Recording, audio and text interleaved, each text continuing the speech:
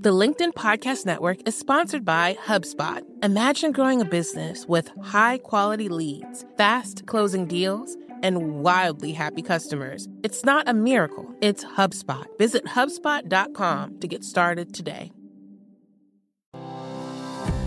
I have some incredible news. My second book, How to Have Difficult Conversations About Race, is now the #1 new release in its category on Amazon. I'm so excited for this because we've put a lot of work into it, and this was risky because as a lawyer who's focusing on negotiation and conflict resolution, talking about race seems for many to be outside of the scope of what I usually do. But again, how are we defining negotiation? We define negotiation as any time you're having a conversation and somebody in the conversation wants something. And as the podcast is titled, Negotiate Anything, we can negotiate anything. And in my years of doing all of this work in the professional world, difficult conversations about race is something that comes up over and over and over again in the workplace. And there isn't really a solid resource out there that blends the fundamentals of negotiation and conflict resolution and effective communication with this particular topic. So it's risky. It is risky to venture in this way, but I'm really excited and encouraged by this early result. So this is not just a win for me, this is a win for you too, because you are part of this tribe. And so a quick note about the book. Who did I write this for? I wrote this for the person who is passionate about changing the world and their organizations for the better, the leader who leads a diverse team, and the professional who wants to learn how to overcome the hidden barriers that make it tough to connect with people with a different background. So whether you consider yourself an ally or just want to avoid making a critical mistake when discussing race, this book is for you. And for you as a podcast listener, I'm making a direct request. After 6 years and over 600 episodes of Negotiate Anything, I'm asking for your support in this endeavor to make the world a better place.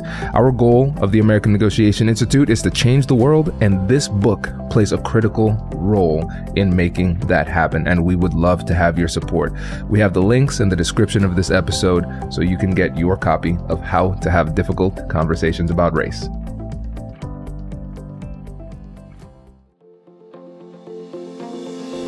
Hello, my friends, and welcome to another exciting episode of Negotiate Anything. This show is produced by the American Negotiation Institute, and with over 5 million downloads and listeners in over 180 countries, listeners just like you have made this the #1 negotiation podcast in the world. Hi, my name is Kwame Christian, and I am the founder and CEO of the American Negotiation Institute. Here at ANI, we believe that the best things in life are on the other side of difficult conversations, and we are passionate about providing you with the best content that will help you to make your difficult conversations easier, both at work and at home. Lastly, I want to remind you that we offer consulting and conduct trainings, both virtually and in person, all around the world. Our focus is in 3 main areas. First, negotiation and conflict resolution. Second, leadership. And lastly, diversity, equity, and inclusion. Check the link in the description below to learn more about how we could work with you and your team. And now, without further ado, let's jump into the interview. David, thanks for joining us today. Man, I'm so happy to be here. This is really cool. How would you get us started by telling us a little bit about yourself and what you do? Sure. I'm a science journalist, author, person who makes things that you can consume on the internet. I'm in that category of people. I have a podcast called You Are Not So Smart, and a couple of previous books, You Are Not So Smart, You Are Not Less Dumb, and this latest book, How Minds Change. So I typically write about psychology, neuroscience, social science, political science, basically brains, minds, culture, that sort of thing. And that's just what I do.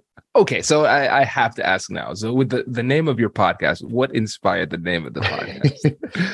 It was such a circuitous Byzantine story. I went to school for psychology. I switched to journalism at some point, and I had gotten into a place where I was no longer writing the stuff that I got into journalism for. I had moved up in the world and was teaching people how to operate the back end of social media and that sort of thing as a social media guru person in television news.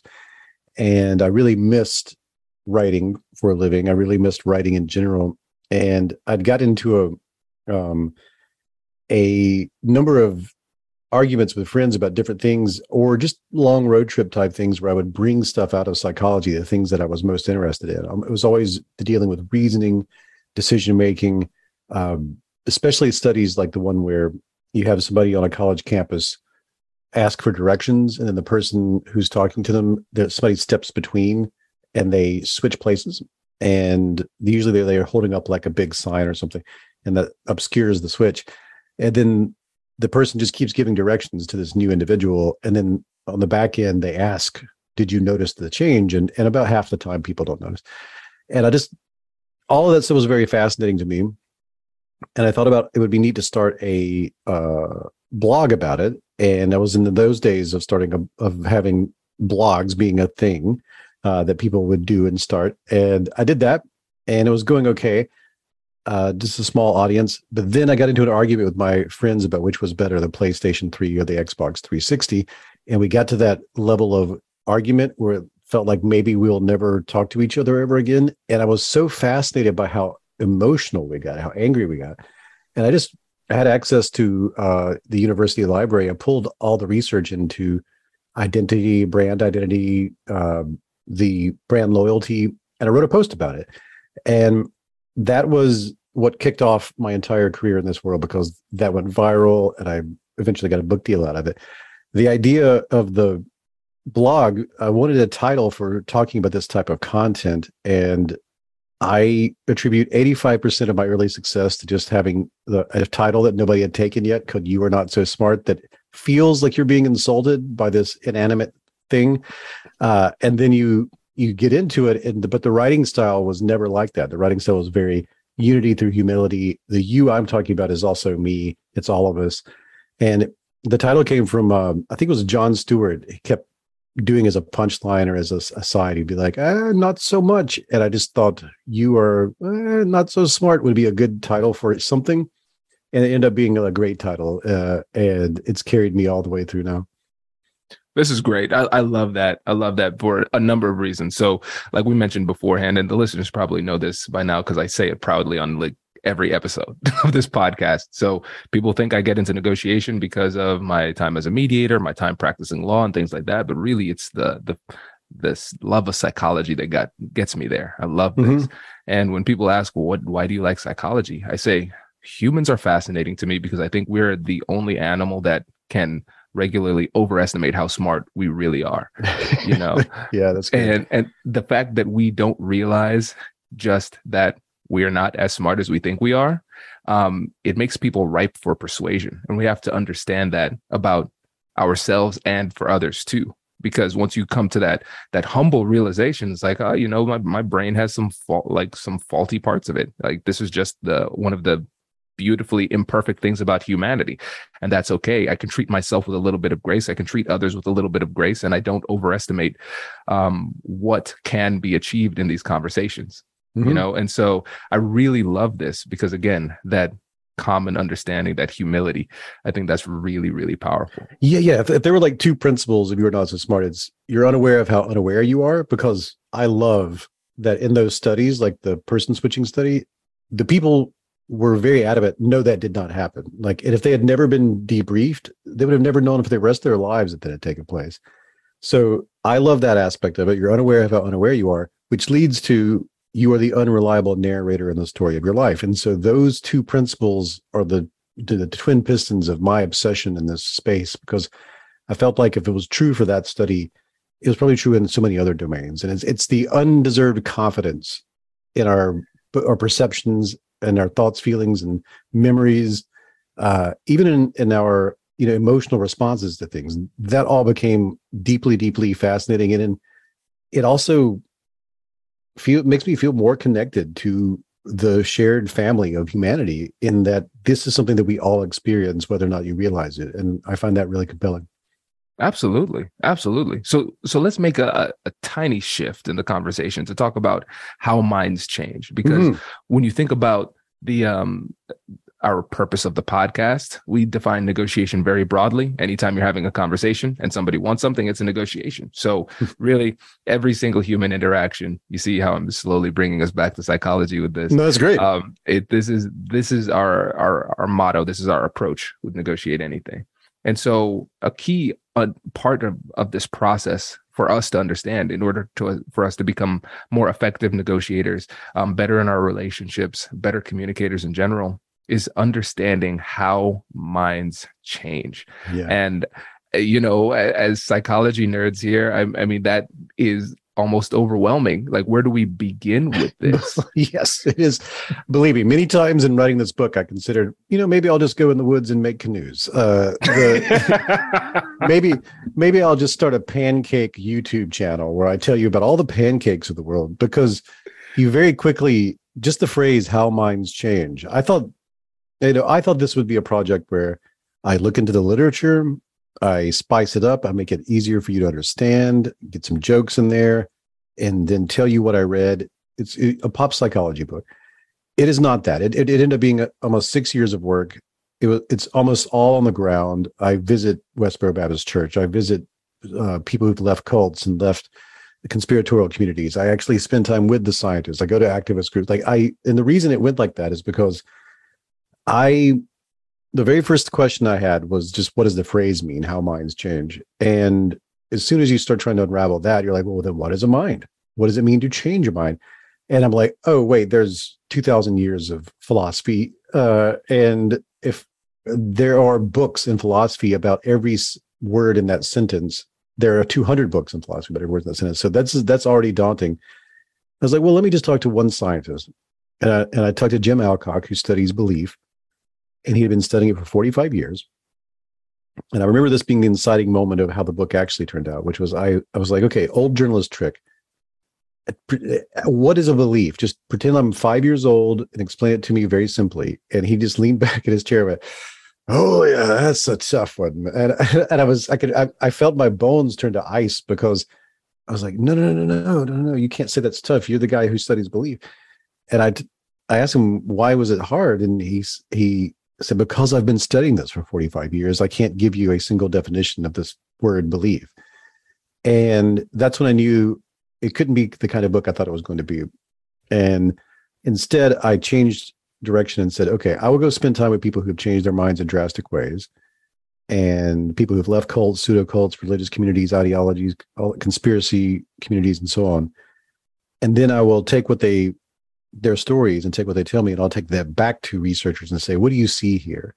And that ended up actually opening up all these doors to, oh, I didn't even know the question I was actually asking. Like, I had sold an idea for a book, but the actual book that I was going to write was nothing like I had imagined it would be.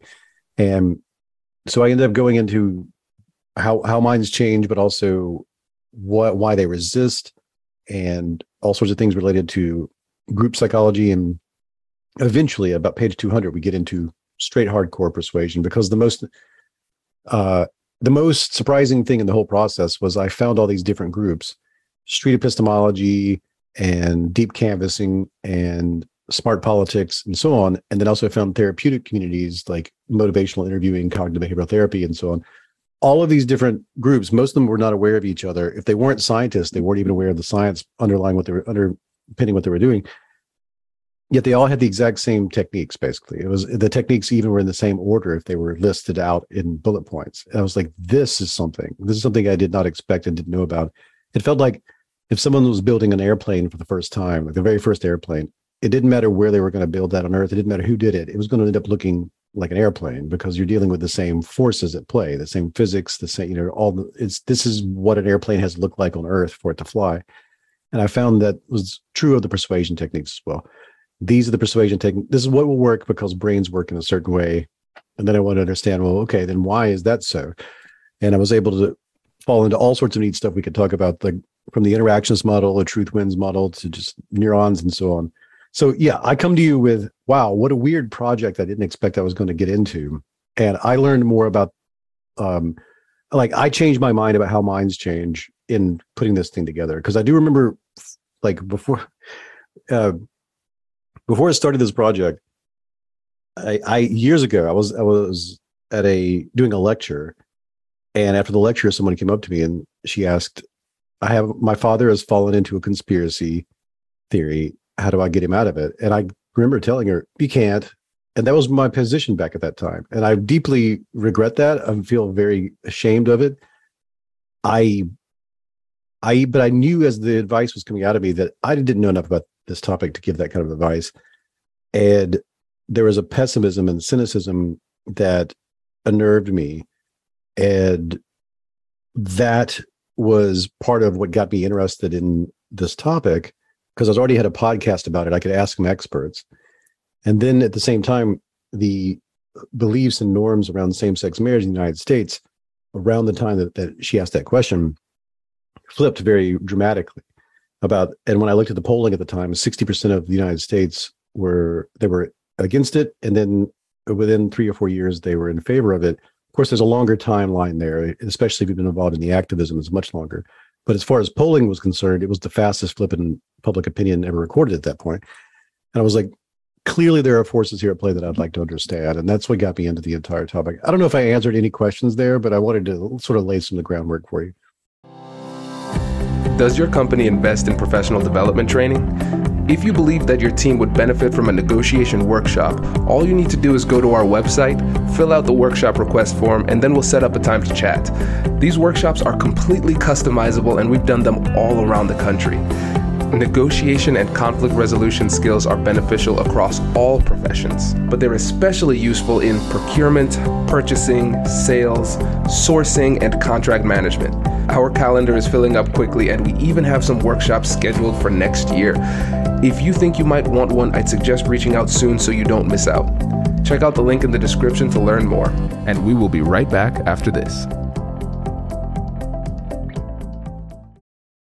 The LinkedIn Podcast Network is sponsored by TIAA. In the last 100 years, we've seen financial markets swing, new currencies come and go, decades of savings lost in days, all showing that a retirement plan without a guarantee, quite simply, isn't enough. So more than a retirement plan, TIAA makes you a retirement promise. A promise of a guaranteed retirement paycheck for life. A promise that pays off. Learn more at TIAA.org/promisespayoff. Hi, I'm Tomer Korn, LinkedIn's Chief Product Officer. On my podcast, Building One, we dive deep into what it takes to build great products. Recently, we had Zach Perret, the CEO of Plaid, and he shared about his struggles building a financial app for consumers and how he was able to turn it all around with a critical pivot. Take a listen. I personally couldn't resonate as much with the consumer set that we were trying to reach. I just didn't have that level of empathy. When we made the shift to building a B2B product, though, I was building the product that I wanted. My co-founder and I were creating the product that we wanted ourselves, and we had so much empathy for what that product was. Such a great insight. In that sense, we got lucky because we were creating a thing for ourselves. And then the people that we were talking to also had the same problems we did. They were fintech developers. We'd been a fintech developer. We'd been trying to build a fintech product for a year. And so we had such deep empathy. We had such a clear ability to... If you want to hear more of Zach Perret's story and the lessons that follow, listen and subscribe to my podcast, Building One. Oh, this is fascinating. It's so fascinating. A number of things kind of stand out in your response. You talked about pancakes and you talked about cults. Two things I'm fascinated with. And there's got to be a pancake cult out there. Listen, let's start it if there isn't one. So yeah, it's funny. I haven't told anybody this, but a couple of Saturdays ago, when I was making pancakes for my family Saturday morning, and I wanted something to entertain myself, and being who I am, I said, I wonder about the psychology of cults. And I was just looking into it because I think about the ultimate persuasion. That's got to be it. Persuading somebody to join a cult and then persuading somebody to get out. So I wanted to get into that. And so it's really interesting that that's something that you focused on too. Mm-hmm. And in my book that's coming out, I quote Neil deGrasse Tyson, where he says, I'm going to butcher the quote, but he says, whenever you add humans to the equation, things go non-linear. And that's why physics is easy and sociology is hard. Mm-hmm. Because when you put people in there, everybody's unique. And then it's hard to understand why communicating and trying to persuade somebody in this way for this person works, but for this person, it doesn't work. But mm-hmm. what I find that's so cool about what you've discovered after these years of research is that you found communities that didn't know of each other, that have found a sequence to persuasion and influence and changing minds that matches each other, even though they are different in terms of objective, in terms of ideology and location, but there's still that commonality. And I just want to really impress upon the listeners how important and how remarkable that is, because whenever we start with the psychology and we can identify essentially the psychological blueprint that's at play in these interactions, then we could reverse engineer negotiation and communication strategies to solve the problems that we're facing. So starting off with the psychology is so critical, and then moving to how to change minds. This is great. So I guess to make it really practical for the listeners, when we talk about this sequence to persuasion, what are some of those commonalities that you found? Sure. Let me set it up by a couple of psychological principles that I think are important. One is the how do minds change in general? The framework I prefer is something out of the old research of Jean Piaget. It's called assimilation and accommodation. Assimilation is whenever we encounter novel, ambiguous, uncertain information, we will try to fit that information into an existing model to make sense of it, to give it context. And that's assimilation. Whereas accommodation is acknowledging that the novelty and the ambiguity can't be resolved perfectly, which suggests there's something incomplete or incorrect in the models we've been using to make sense of things, and it needs to expand to accommodate. A good way to make sense of this with something that's not so full of psychological terminology is when a child sees a dog for the first time, it asks, what is that? Or you're having a conversation like you would have with a child who say, yeah, dog, dog, dog, dog. And then something happens in their mind that's very categorical, non-human, furry, walks on four legs, tail. These are all things that seem to say, these are perceptual groundwork for this is the category that I'm trying to make for this thing I'm experiencing. Later on, though, they might see a horse and they would, and I love when children do stuff like this, they'll point out and go, dog. But if they're very advanced, they might be like, big dog. So what's happening there is an attempt at assimilation. This seems to fit the category I already have. Non-human, walks on four legs, furry, tail. It seems like dog. And if you say, no, that's a horse, the child must create a new category in which both the dog and the horse can fit. And there's going to be something, even if they haven't quite articulated it, it'll be something along the lines of creature or animal. So they literally must expand their mind to accommodate, okay, we need a new category to fit these multidimensional things of experience. So you and I are doing this in this conversation. Everyone's doing this at all times. Every time we encounter anything new, we assimilate and accommodate back and forth, back and forth. And that's the engine of how minds change. After a certain point, though, after doing this for a while, we would much rather assimilate than accommodate if we can get away with it. Because our models become so complex, it's easy to find a way to interpret just about anything as another example of what I already understand. And it would have to be something really outlandish for you to feel like, oh, I have to accommodate here. You open the door to your house and there's just a bunch of snakes playing in a marching band and going around in your living room. You're gonna be like, okay, I clearly don't understand the world like I thought I understood it. But you would, of course, attempt to assimilate it first. You'd be like, okay, somebody's playing a trick on me. This might be a hologram.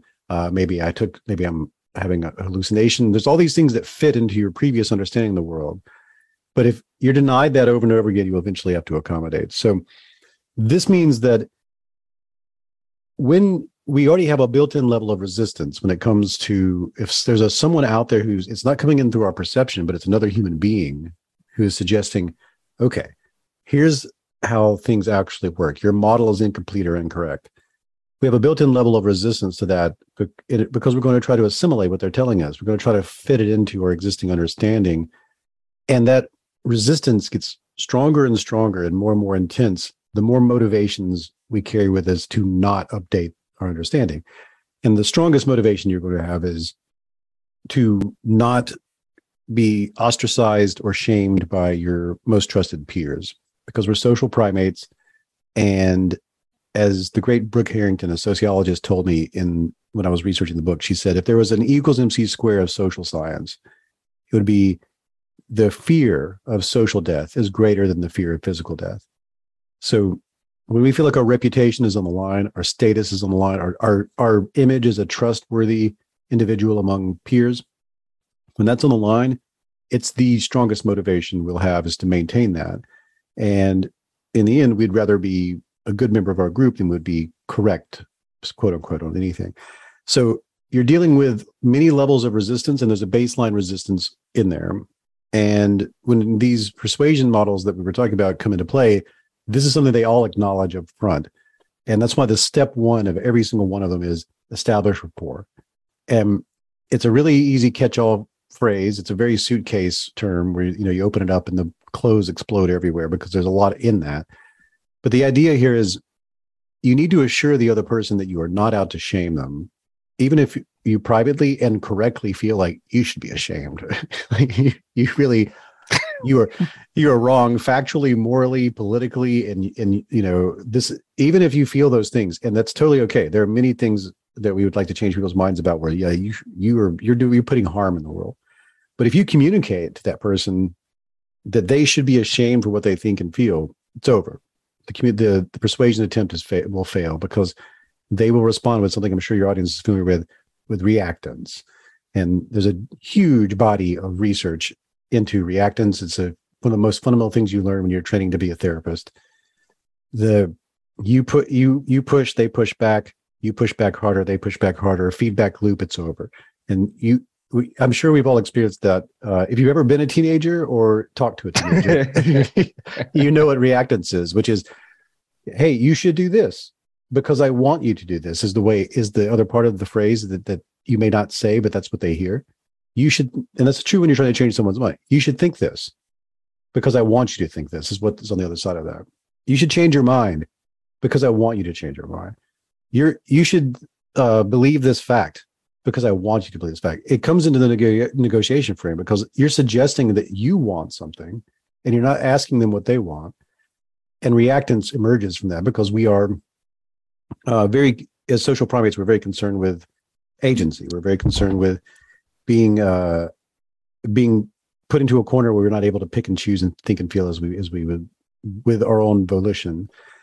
And it's very easy to generate that. And on top of it is this feeling of, I better not say, think, or feel something that's going to ostracize me. It's going to get me kicked out of my group. And so the establishing rapport phase is very important. Stage one is establish rapport. And I think if you wanted to get out of all that psychological terminology and say, okay, but how could I think about how that would work in a way that makes sense to me in a one-to-one interactions and so on? Like you're watching a movie and you're like, this is pretty good. Like it's you're watching Top Gun Maverick and you can't wait to get out and talk to the other person. And when you get out of the movie theater, you're like, what do you think? And they're like, oh, that was a piece of shit. And you're like, oh no. And you have that feeling, I was totally sure that I saw this, the way I saw it was the way to see it. Now I have another person who sees it a different way.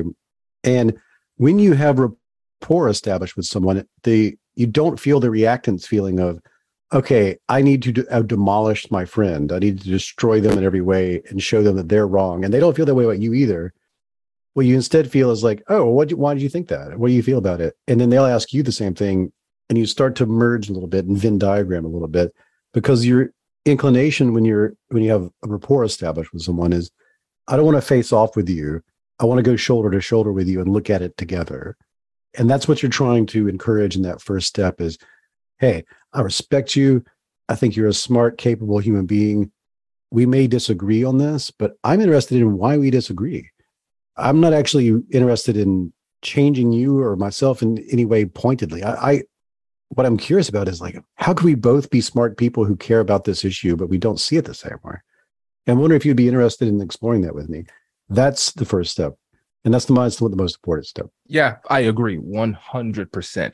And it's so funny because when you think about the psychological language and the research that we were talking about and everything, it's so fascinating that it all comes down to build rapport, which seems so simple or simplistic in terms of understanding the like what the first step is. But then when you get an opportunity to listen to an expert like you explain the psychology behind what makes this such an integral part of every persuasion endeavor, it makes so much more sense and changes the way that we do it. Because I think a lot of times people say, all right, I read a million books. They said I should build rapport. Okay, I'll build rapport. I'm going to check my box. It's essentially perfunctory. But now we're saying, no, I need to do this with intentionality. I need to do this with the goal of the person seeing me walking side by side along this learning journey with me, so we can learn about each other. We can empathize there, and that empathy is reciprocated. And I want them to feel as though we're connected and on the same team, and understanding the psychology that substantiates the value of rapport changes the way that you go about building rapport. Absolutely. And I totally understand for certain issues, this seems like, oh yeah, cool. I want to be a good, empathetic, non-judgmental listener. That's great. I know for some issues it's so easy. But from the people that I learned this from initially, deep canvassing, these were people in the LGBTQ community who were going door to door talking to people who hated them, who wanted to take away their rights, to prevent them from having rights. And they had to accept something which was difficult for them to accept. And I see this as being very difficult for almost everyone who first approaches these techniques. For a lot of the things we care about in this world, the things that matter to us, the people whose minds we want to change are people who we don't want to afford that empathy. And it's very difficult. I totally understand. Like, there are people who I can't imagine extending a hand to and saying, I see you as a fellow human being, even though we disagree, when the issue we disagree about is my own humanity, or the issue we disagree about is the harm that you're causing me and my family. But if your intention is to change their mind, the jagged pill here is you must establish a rapport where you don't generate reactants and push them away, or you won't get the opportunity to do step 2, 3, 4, 5, 6. And that was something that was very difficult for them to do as well. And they developed their technique through going door to door and asking people, why did you vote against this issue? Why did you vote for this issue? And what they were surprised to learn was, even when the person on the other side knew that the person they were speaking with was somebody who was in the LGBTQ community, they were very eager to talk about the topic. And in talking about the topic, often just listening to them, they would shift their attitude just a little bit in the conversation. They would change their own mind because you were holding space for them to think about it in a way they'd never thought about it before. So it's odd that you could reduce some of these steps, some of these techniques down to just 2 steps. The first one being build rapport, and the second one being hold space for the person to work it out. But the building rapport stage, I just want to acknowledge a huge caveat. I understand anyone who listens is like, I don't want to talk to somebody in QAnon and give them, I don't want to go to the reptilians. I don't want to talk to somebody who's in a racist or a anti-LGBT community and give them space. I don't want to talk to a white nationalist who was like, man, I wish I'd been there on January 20th. I could have really caused a ruckus. I don't want to give that person space to work things out. I totally understand that. I just wanted to acknowledge that these techniques do work, and they work because that is so difficult to do in one way. That person is expecting you to come in hot, and they're ready for it. And they're like, I can't wait. They're like the person who walks around behind in the bar around the pool tables. They can't wait for you to bump them. That's what they're looking for. And when you don't, and you start opening space for them, it's incredible that person starts to shift their own attitudes, even if you don't do much work. So I just wanted to put that out there as a caveat. I totally understand when people want to push back against the idea of offering, building rapport with those with which we don't just disagree, but the disagreement is over us. That's a really important part of it. Yeah, 100%. And I was smiling smugly throughout what you were saying because, I'm upset that we did not cross paths earlier, because you have given voice to some of the things that I felt like I had to create from scratch for my book. And I was like, man, David said it more eloquently than me. So I'm a bit annoyed on that part. But you're absolutely right, because when it comes down to what it takes to build rapport, like the skill set behind it, everybody has what it takes to effectively build rapport. It's not hard for us to build rapport with people that we agree with, people that we like. We do that naturally. But the thing is, when you're having one of these really tough conversations and you're trying to change somebody's mind on something that is very, very important, you talked about the social issues. My upcoming book is How to Have Difficult Conversations About Race. Could be a difficult, just any type of negotiation we're having where it's a big deal for me. There's a lot on the line. A big deal for you. There's a lot on the line. And it feels like our goals are antithetical to each other. But the reality is that the major barrier that we will face as individuals really comes down to the fact that in the moment, we will not feel like doing what we need to do in order to establish rapport. It's not that we don't know how to do it. It's that we will have some emotional resistance to doing it in the moment because we don't feel like they deserve it, whatever the fact might be. So in order for us to be able to actually execute on this, we have to get in the right mindset. And so based on your research, how can somebody get to that point where they're willing to make that emotional sacrifice to hold space and build rapport with somebody who has beliefs that you might find immoral or improper? I feel you completely on this. It's a very difficult question. And I have to always lean on the expertise of those who've gone before in this world. And that the incredible people at the Los Angeles LGBT Center, the Leadership Lab, Dave Fleischer and his team who developed deep canvassing over time, because once they had developed deep canvassing to discuss the same-sex marriage was the original topic, then they moved on to talking about transgender rights and then race and then so on, and then moved into the last presidential election. They had to acknowledge, they had to have something they called cognitive empathy, which is a little different than regular empathy in that, and I talked about this at length in the book by using the dress as the example to get you there, but which is a long topic, the dress that some people saw as black and blue and some people saw as white and gold. The short version of that dress story is the reason people see that differently is because they've spent a whole lot of time in their lives around things that have been overexposed in sunlight, or they spend a whole lot of their time in their life around things that have been overexposed in artificial light. And sunlight is mostly in the blue spectrum, the sky blue spectrum, and then artificial light's mostly incandescence, mostly in the yellow side of the spectrum. So that photograph is completely ambiguous how it's lit. But it is overexposed, and the brain will go, okay, I know it's overexposed. I want to reduce the overexposure so you can see it better. I'm going to assume it's overexposed in sunlight if I've had more experiences in my life around sunlight.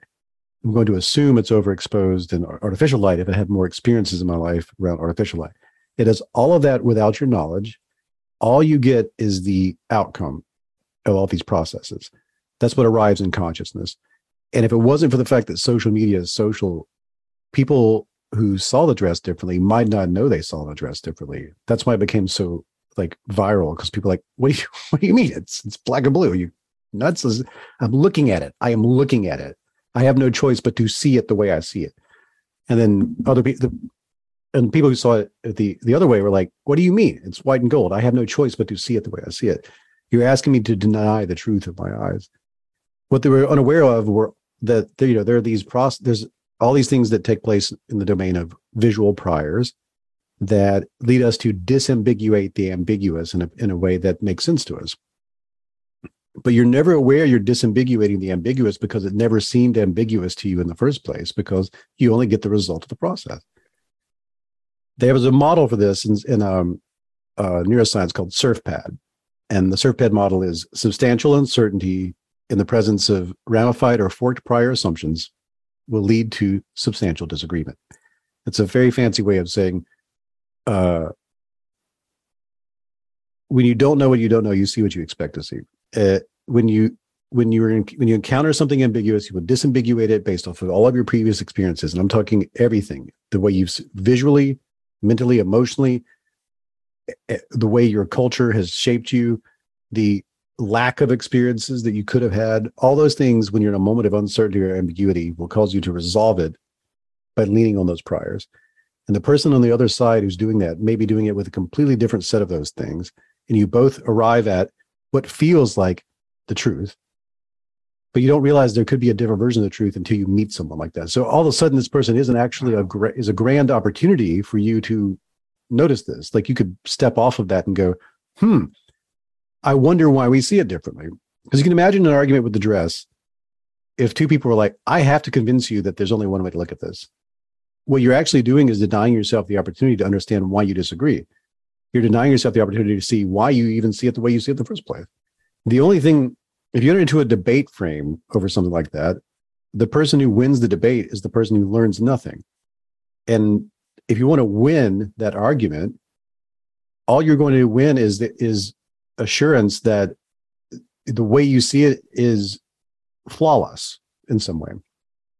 So I say all that as to answer your question, in that at NYU, where they developed this SurfPath model, they discussed this concept of cognitive empathy, which is different from the empathy in the sense that it is exactly what Dave Fleischer and his team at the LGBT Center of Los Angeles were trying to get across to me, is that they had developed that as well independently, that they started to recognize that these sexist, racist, homophobic people were experiencing what felt like the truth to them without their knowledge that they were disambiguating it in any way, and that they had been influenced in any way, that they had any kind of received wisdom. It did feel to them in the moment that was just the outcome of the processes in their brain. And they looked at it more as an opportunity. It's like, I can step in and give them the chance to see for this for the first time and generate an opinion on this matter that is, it's okay if at the end of this conversation they disagree, they have an opinion that isn't mine, or we disagree, but I want to give them a chance to actually form their first true opinion on the matter. And so that's how they developed their deep canvassing technique, is I'm going to give this person a chance to see that it could be seen, not only can this be seen differently, but the way you see it is influenced in a certain way and is motivated by certain things. And I'm going to do that in a way that doesn't generate any kind of resistance and reactance. And you'll get a chance to evaluate, how do you feel about this? How do you see this? Does this align with your values? Like, they're actually giving people a service in a way. And that's how they reframed it. That's how they were able to say, I can be empathetic. I can be cognitively empathetic with this person without being okay with how they think or feel about this issue. And in so doing, I can offer them a space to, okay, I'm giving you a chance to form your first true opinion about this. And if at the end of that process, your true opinion is, oh, I still hate you, then I'm, all right, fine. I walk away and that's how you are. But I gave you the opportunity to feel differently. And they have an enormous rate of success with this. People almost never do that. I've watched so many other videos where you could, you probably experienced this, where you ask somebody, hey, what'd you think of I'll use the movie example again. Like, hey, what'd you think of the movie? It was great. Like, what did you like about it? Like, oh, this. I mean, it wasn't so much good here. And you can hear somebody like working it out, and you could, at the end of it, they're like, well, I guess it wasn't that great. If you had like a little YouTube slider for your friend, it'd be like, it was great. Well, I guess it wasn't that great. It was great. I guess it wasn't that great. Like, giving people space to introspect in that way often gives them a chance to form an actual true opinion. The knee-jerk response is rarely the actual thing that they would feel if they took a chance to look at it. And a lot of these persuasion techniques, that's almost all there is to it. You're giving a person the opportunity to truly introspect, metacognate, and evaluate in a way that gives them a chance to go, okay, well, this is how I do feel about this issue. It turns out I was parroting someone. I was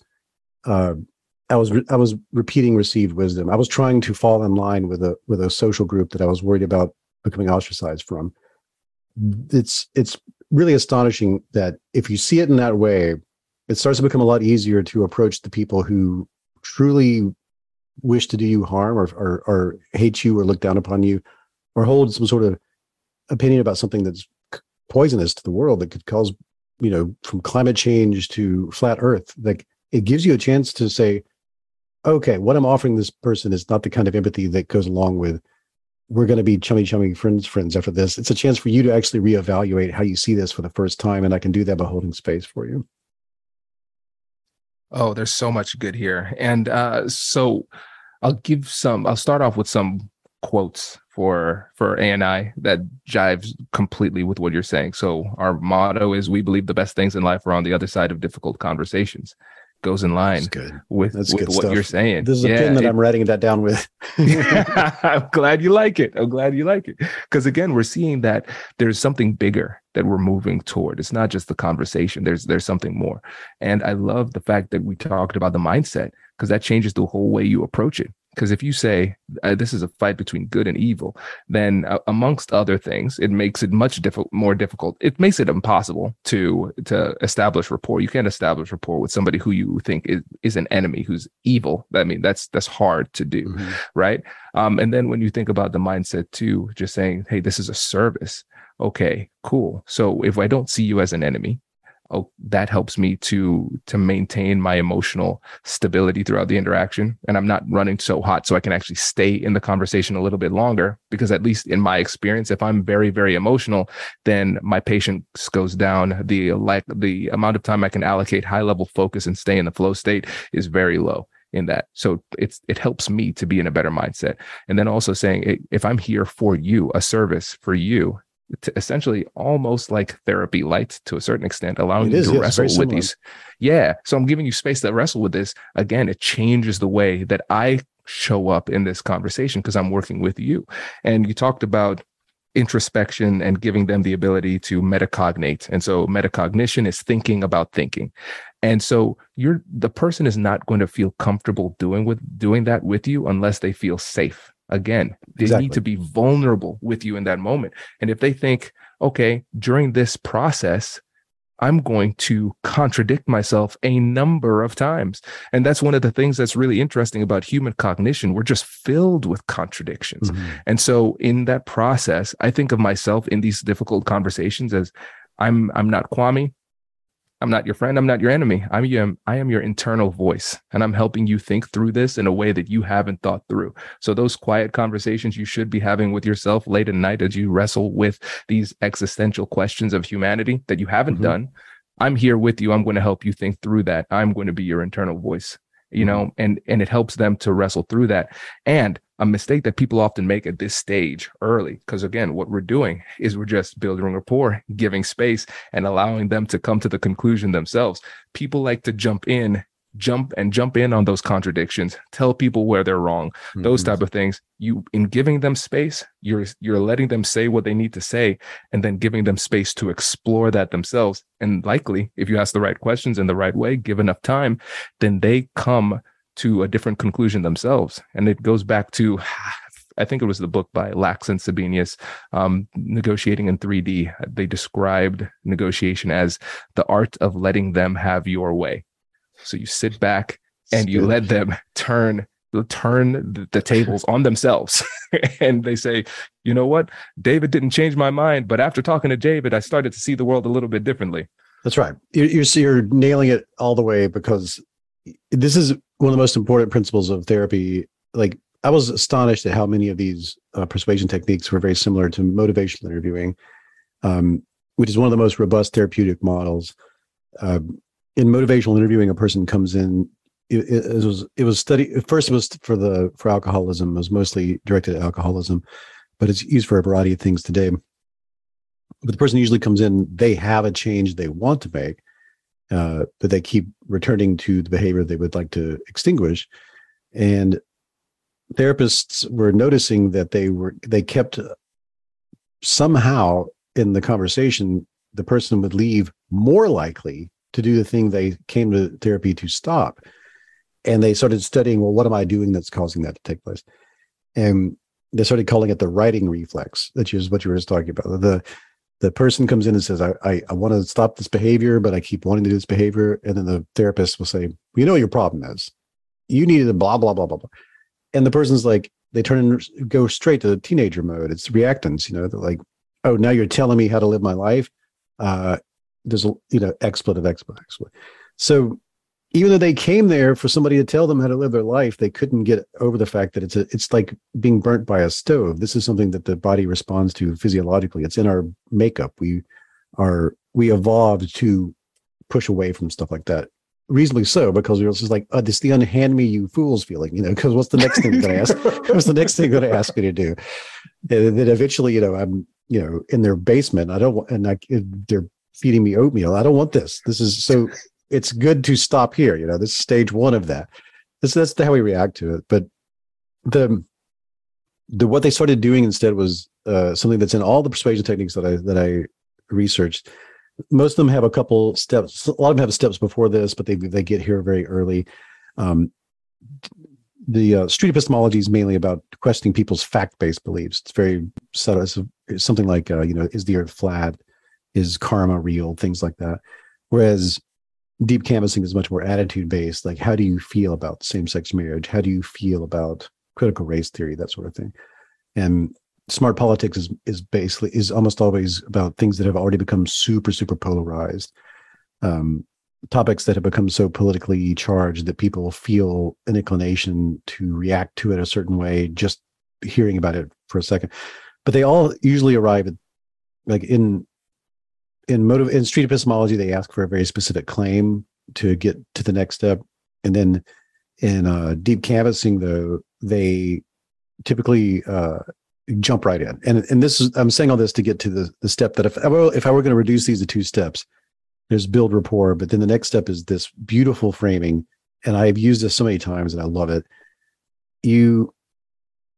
If it's a very broad topic, you can talk about a person's intent. So if it's like, let's say it's who they're going to, let me rephrase that. If you can think about the person's intent. So if it was like vaccination, you say, how likely are you to vaccinate in the future? So that's a good way to do it if it's a very broad topic. If it's something more specific, like is the earth flat, you can just say like, well, what is your specific claim when it comes to that? And you can get something, kind of carve something out of it. Like the belief that the earth is flat is actually can be divided into 1,000 smaller beliefs that are foundational to that belief.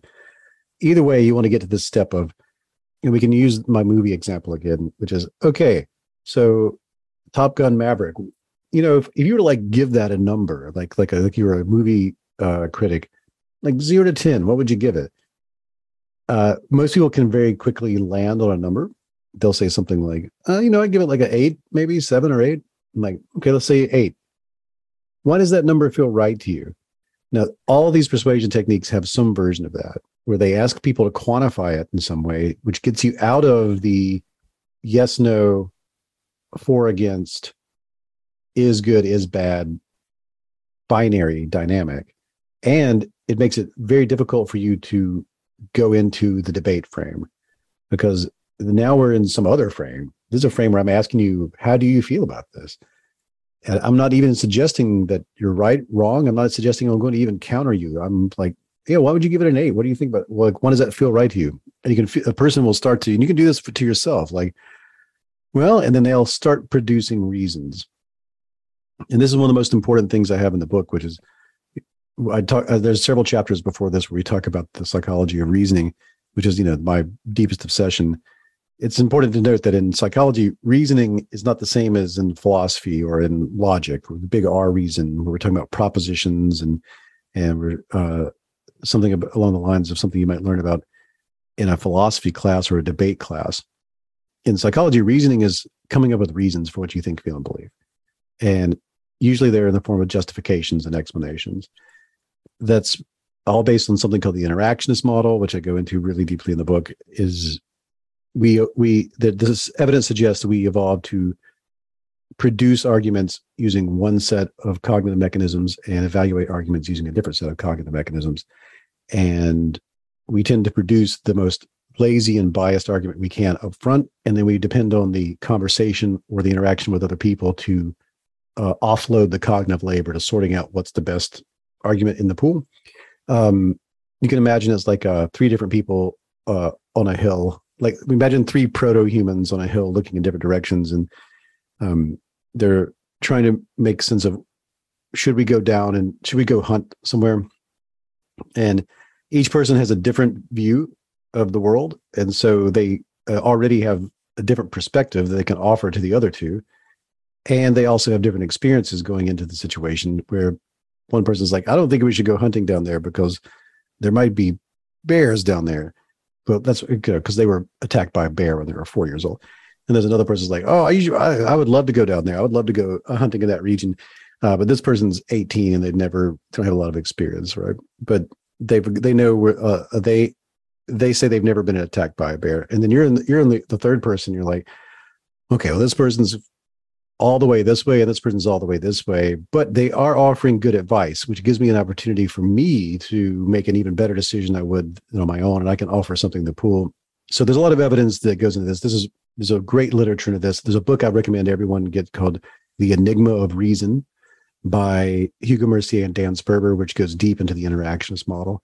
And the research is really clear on this. People will, if you give a person a chance to like answer a very difficult question and you show their answers to them and you trick them into thinking that their answers are somebody else's answers, when it's their answer, they'll defend it to the death. But when they think that it's somebody else's answer, they'll see all the flaws in it. And some of the most recent research to this, they have people put on VR headsets, and they walk into a room, and there's Freud is sitting there in VR, and they sit down in front of Freud, and Freud's like, "Tell me what your problem is," and they tell Freud all their problems, and then it reboots, and you are Freud, and you see yourself walk into the room and sit down in front of yourself, and you hear yourself tell yourself all of your problems. And they have a more than 70% success rate of people having breakthroughs with just this one experience of going, I actually hear my problem for the first time. It all goes back to the production of arguments is different from the evaluation of arguments. And the part of that is when we are producing our reasons for what we think, feel, and believe, we're producing them for an assumed audience of evaluators. And those evaluators that we presume are going to be people who are in our trusted peer group, and we don't want to look like an unreasonable person to them. And so we try to come up with the most we try to justify and rationalize everything in a way that presumed peer group will go, okay, that seems like a reasonable way to look at it. But the only problem with that is that we're very motivated reasoners.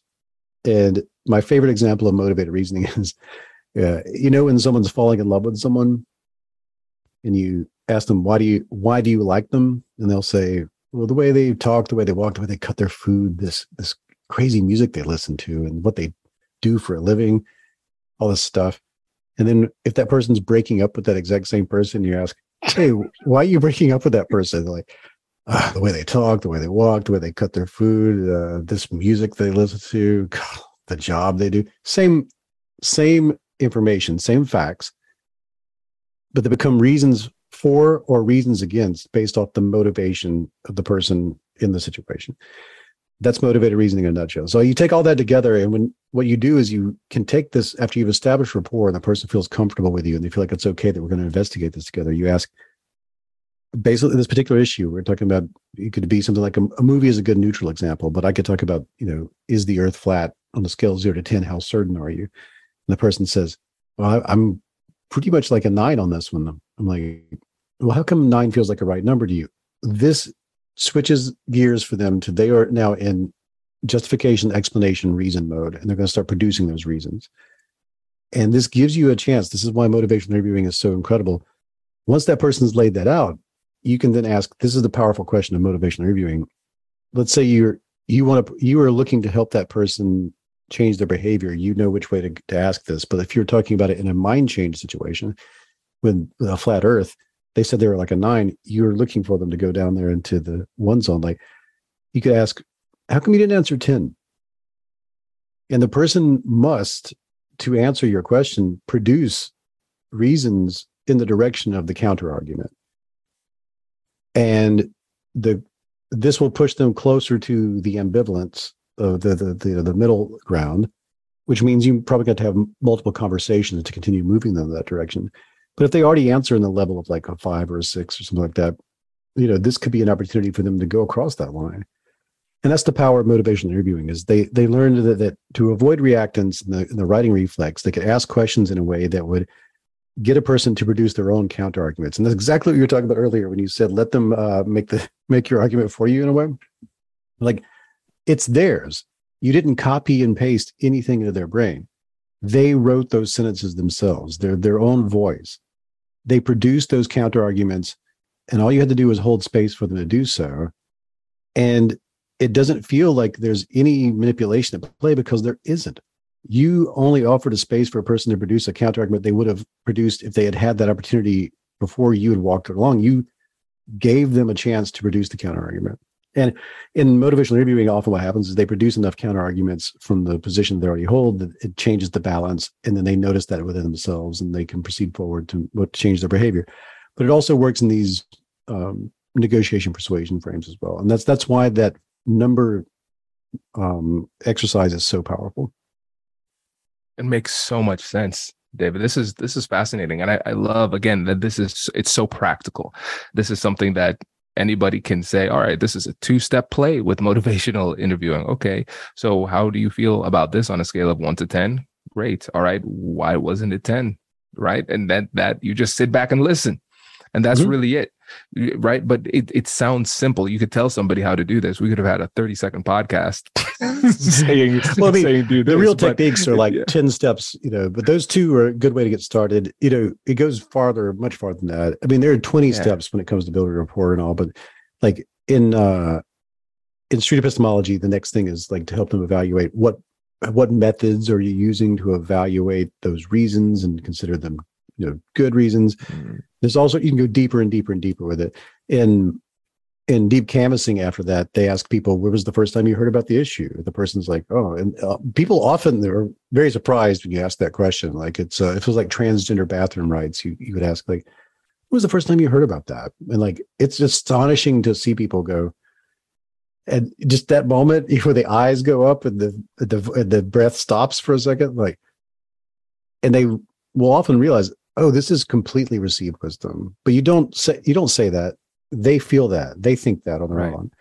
And you can also ask, in deep canvassing, they ask them about times in their lives where they've experienced things that would run counter to it. So they start to reveal the person's values to themselves, and the person starts to feel cognitive dissonance, and their values actually are not aligned with the position that they're presenting to you. So it goes deeper. There are many more steps to it, but I feel like those first two really open up a conversation space that most of us never offer each other.